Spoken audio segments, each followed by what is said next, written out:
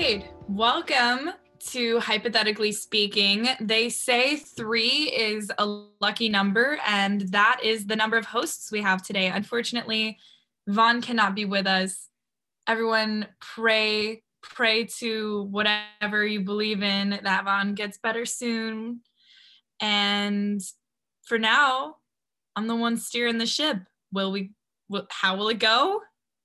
No idea. I'm Kirsten Dorman, and I'm here joined with the other two that are not Vaughn. Yes, I too am also not Vaughn. That has not changed since we have last been together. I'm Gideon Karaoke. I am also not Vaughn. Sorry to disappoint. I'm Nicole Pinter. Kind of reminds me of the Squidward bit from SpongeBob. Like, if I'm Vaughn and you're Vaughn, then who is that?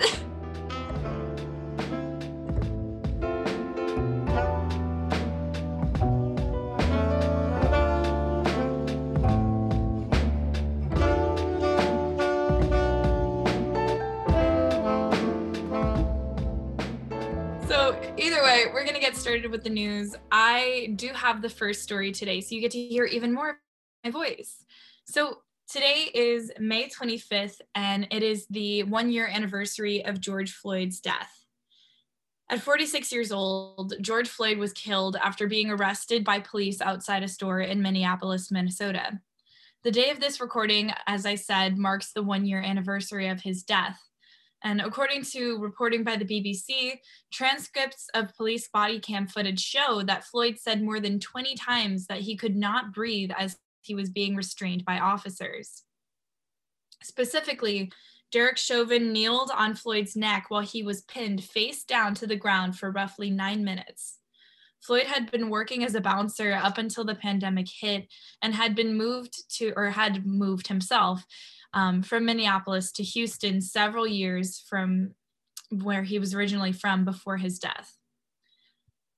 The owner of the store where the report of what was thought at the time to be a counterfeit $20 bill was made said that Floyd was a friendly face, a pleasant customer who never caused any trouble.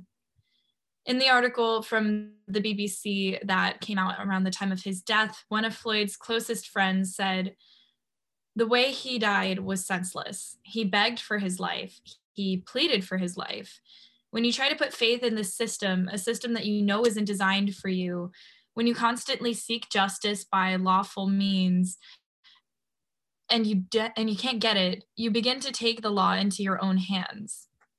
After one particular video of what happened began to spread via the internet, protests began to spread from Minneapolis throughout the country in late May of last year and continued on throughout the summer and beyond. All 4 of the police officers involved were immediately fired, and Chauvin was convicted of 2nd-degree unintentional murder, 3rd-degree murder, and 2nd-degree manslaughter for his part in Floyd's death this April. He has not yet been charged, or rather, he has not yet been sentenced. And the other 3 officers, Alex Kyung, Thomas Lane, and To Tao, are reportedly set to stand trial this August. Earlier today, just hours before it was set to be the site of a street festival marking the anniversary, around 30 gunshots were reported at the intersection where Floyd died. Video from the Associated Press shows people running and seeking cover as shots rang out in what's informally called George Floyd Square. At least one person has gone to the hospital as a result of this, but we don't know of any other injuries or anything like that so far. It's unclear whether the event will still be held at this time, but a moment of silence that will last 9 minutes and 29 seconds will more than likely still be held. Governor Tim Walz has asked Minnesotans to pause and honor Floyd for that time, which was the exact amount of time that Chauvin had been kneeling on his neck. And so that's the bare bones of the story, but as we all know, and as we've all kind of lived through it, this has become so much more. And it's really, I think, seeing in such, like, in your face, having it be put so directly in front of you for a lot of non-Black Americans, it, I think, woke a lot of people up and made a lot of people realize how severe this is and how severe it's been. And I think it's definitely started a lot of conversations around systemic issues and the way that we see and treat other people. And looking back on it a year later, I think it's definitely, it just makes you think, I guess. You know, Kirsten, I think there's a lot I can say about this. A lot I'm going to, but let's just focus on 2 points to start out with, at least.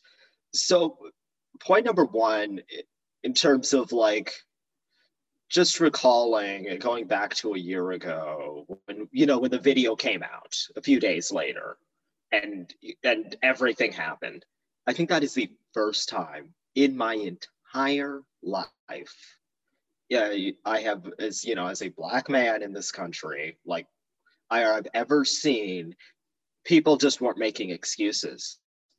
For the first time ever, everyone was like, oh crud, this is actually bad. And I'm like, and let me tell you, I was surprised as hell, because, you know, I always expect every time, you know, a police brutality incident happens, you're going to have scores of people, mostly white, but not entirely, defending the cops, saying, you know, well, the person was doing this. It's like, okay, listen, somebody could do something that ain't particularly all that great, but they shouldn't be killed for it. That's insanity. So yeah, and I think that's just a big, like, important thing to point out. Now, that's changed since then. Now there's a bunch of, if you listen to a lot of the fever swamps on the far right, now they make excuses for it and try doing apologia for Chauvin, who, once again, was convicted of the charges already. And I think that's, yeah, anyways, but at least for that one moment in late May, early June, I think everyone was just like, this is bad. And that's something you just don't see in this country, ever. That's weird. Point number two, a little bit of a pivot, is now, you know, the protests that ensued are some of the largest mass protests in American history. Like, no kidding. This has been confirmed by people far smarter than me. And, you know, the kind of effects, the kind of debate we've had since then on the police in this country, the conversation has changed, although a lot of the policy hasn't, where you see conservatives still saying, well, we need to defend the police, and liberals saying, what if we just gave them more money and equipment and training and things that have already been done in a lot of cities and have not been very successful. So I do think it's I think the conversation among, like, ordinary people has gotten a little more interesting, and at least in terms of, like, the conversation among ordinary people has become more substantive than it was before what had happened, the tragedy of George Floyd's killing. It's the conversation among policymakers sucks, quite honestly. And I also do need to insert a note before I stop talking that George Floyd is also not a martyr. Like, he wanted to live. He's not some martyr for a cause or anything. He just happened to be somebody who was in a horrible situation, and I don't like it when people talk about him as a martyr. He wasn't. His is a straight up evil tragedy of our horrible, twisted system. Right. And I think, to that note, part of what made it so striking, at least for me, and I'm sure for a lot of people, was knowing that that could have been any Black man. That could have been any Black person. You know, like you said, George Floyd was not trying to be a martyr. He wasn't trying to do anything like what ended up happening, but it really could have been anyone like him, you know. And to kind of go back to your first point really quickly, I think it's really interesting now that we have this kind of shift in at least the conversation among lay people, where you can also point out, like, hey, why are you moving so quickly to justify when someone is killed by the police saying, oh, well, they were resisting arrest, or, oh, well, this, that, the other, they committed a crime, whatever. Why are we so quick to put the blame on the murder victim in that instance? You know, I think it definitely is also a lot about reframing, and this is a personal opinion, this is a lot about reframing the way that we think about instances like this and the way that we think about the power structures that we have and how we are so willing to have them be enforced certain ways, but not in others. Like you said, there's so much to say. I was kind of struggling for words before, and I am again now, because there's just so much to say that we don't have time to. But Nicole, quickly, I would love to hear what I'll finish off on this note, is that nothing stopped. You know, it might have felt like the world stopped that day, but police keep killing people, particularly Black people, particularly Black men. This hasn't stopped. I forget the exact number, but I mean, the day the convention, oh my gosh, I can't say it. The day he was convicted, thank you. Police killed a Black woman in Ohio, a Black girl in Ohio, I should say. Ma'Khia Bryant, I believe was her name. You know, this hasn't stopped. You know, this conversation can't stop either, because even when they know they're being recorded, even with body cams, they keep doing it. And I also just want to point out and credit Darnella Frazier, who was a teenager who recorded George Floyd's death.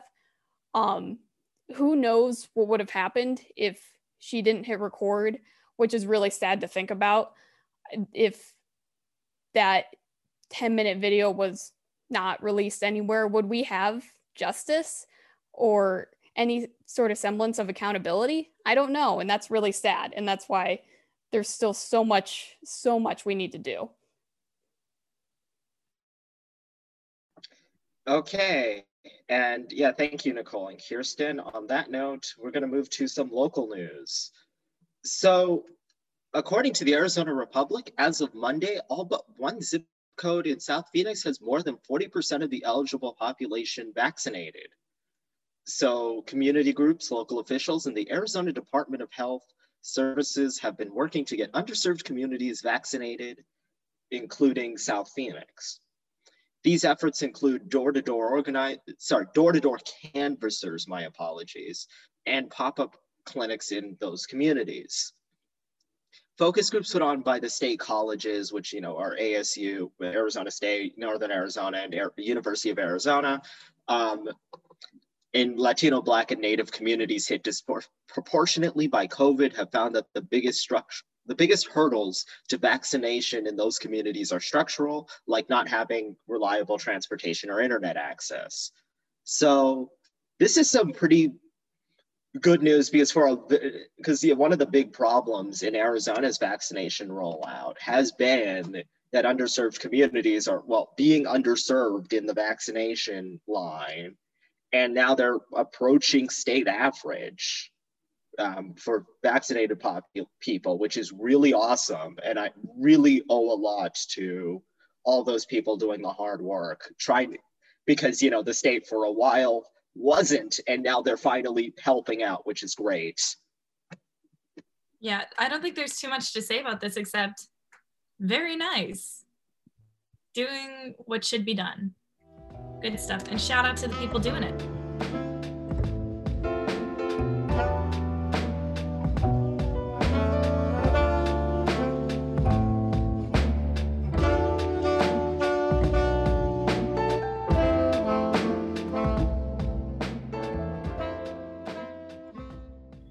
So next, I think we're going to move on to entertainment, and Nicole, I believe, has this first story.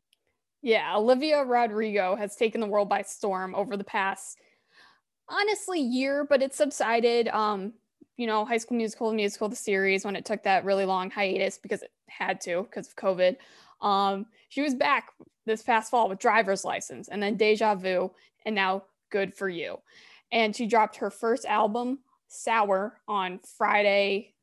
Let me get the exact date, May 21st. Dropped that album, and it has performed really, really well. For her first album, this is exceptional. Good For You becomes her second Hot 100 #1 on Billboard. Driver's License was the other. She performed on SNL on May 15th, Good For You and Driver's License. And for her first album, this is just insane. This is crazy. It's very good. Not all, the album has 11 songs, including the singles that I previously mentioned. Not all of them are breakup songs, but Good For You, I jammed so hard to. I've never been in a relationship, and it's got me making up scenarios, and I want to jump around and dance to Good For You. It's so good. It's so good. Anyone else? It's such a good album. It is so good. And honestly, like, Good For You and Driver's License and Deja Vu, in my mind, they all go in that same very special box that songs like Potential Breakup Song and Better Than Revenge and Picture to Burn go into, where it's like, even if you've never been in a relationship, even if you've never had your heart broken, you are still so angry at that imaginary person who just completely ripped you apart. And then, yeah, you dance around, you jump around in your bedroom like you're in a DCOM, like a Disney Channel original movie.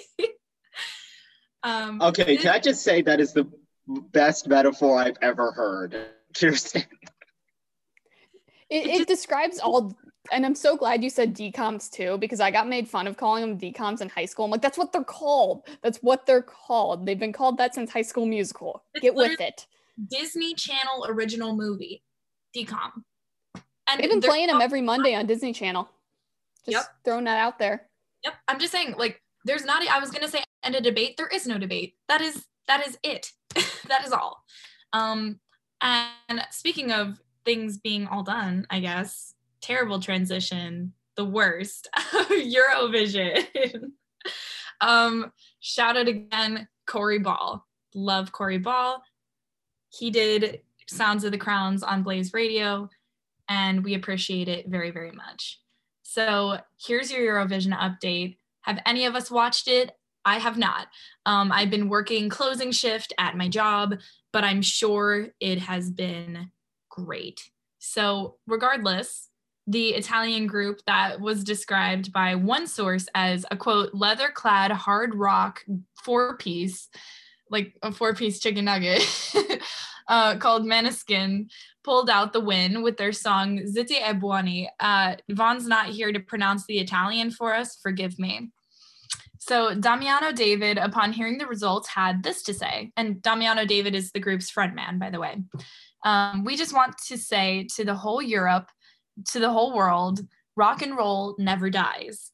David had also appeared to, and heavy emphasis on appeared, to snort cocaine while partying in the audience before the results had come out, but he has denied this really, really strongly and said that the substance was actually shards of broken glass, as well as that he said he does not do drugs.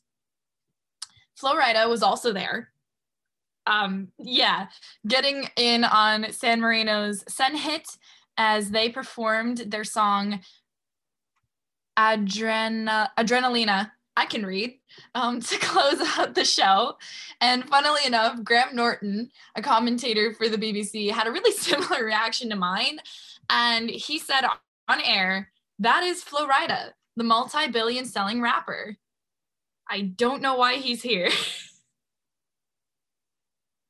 So there's the Eurovision update. If either of you guys have any reaction to this.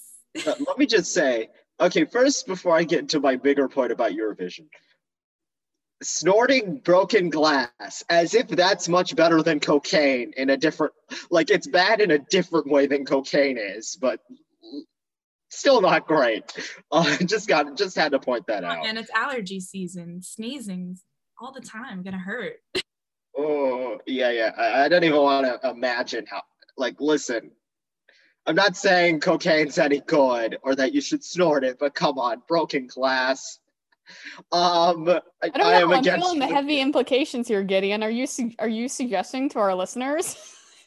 I am against drug use. I am urging people to not do illegal things. I think that's it's to say it's the Hypothetically Speaking show's official stance there. Please don't do cocaine. Or illegal things, Gideon. Yes. Okay, but to my bigger point about Eurovision, I saw a tweet about it that was really good. Like instead of fighting wars, now they just have them performing the most elaborate, flamboyant songs to compete against each other. So channeling all of that nationalism into a song contest rather than fighting wars. And I'm like, isn't that beautiful, guys? That's evolution, I guess.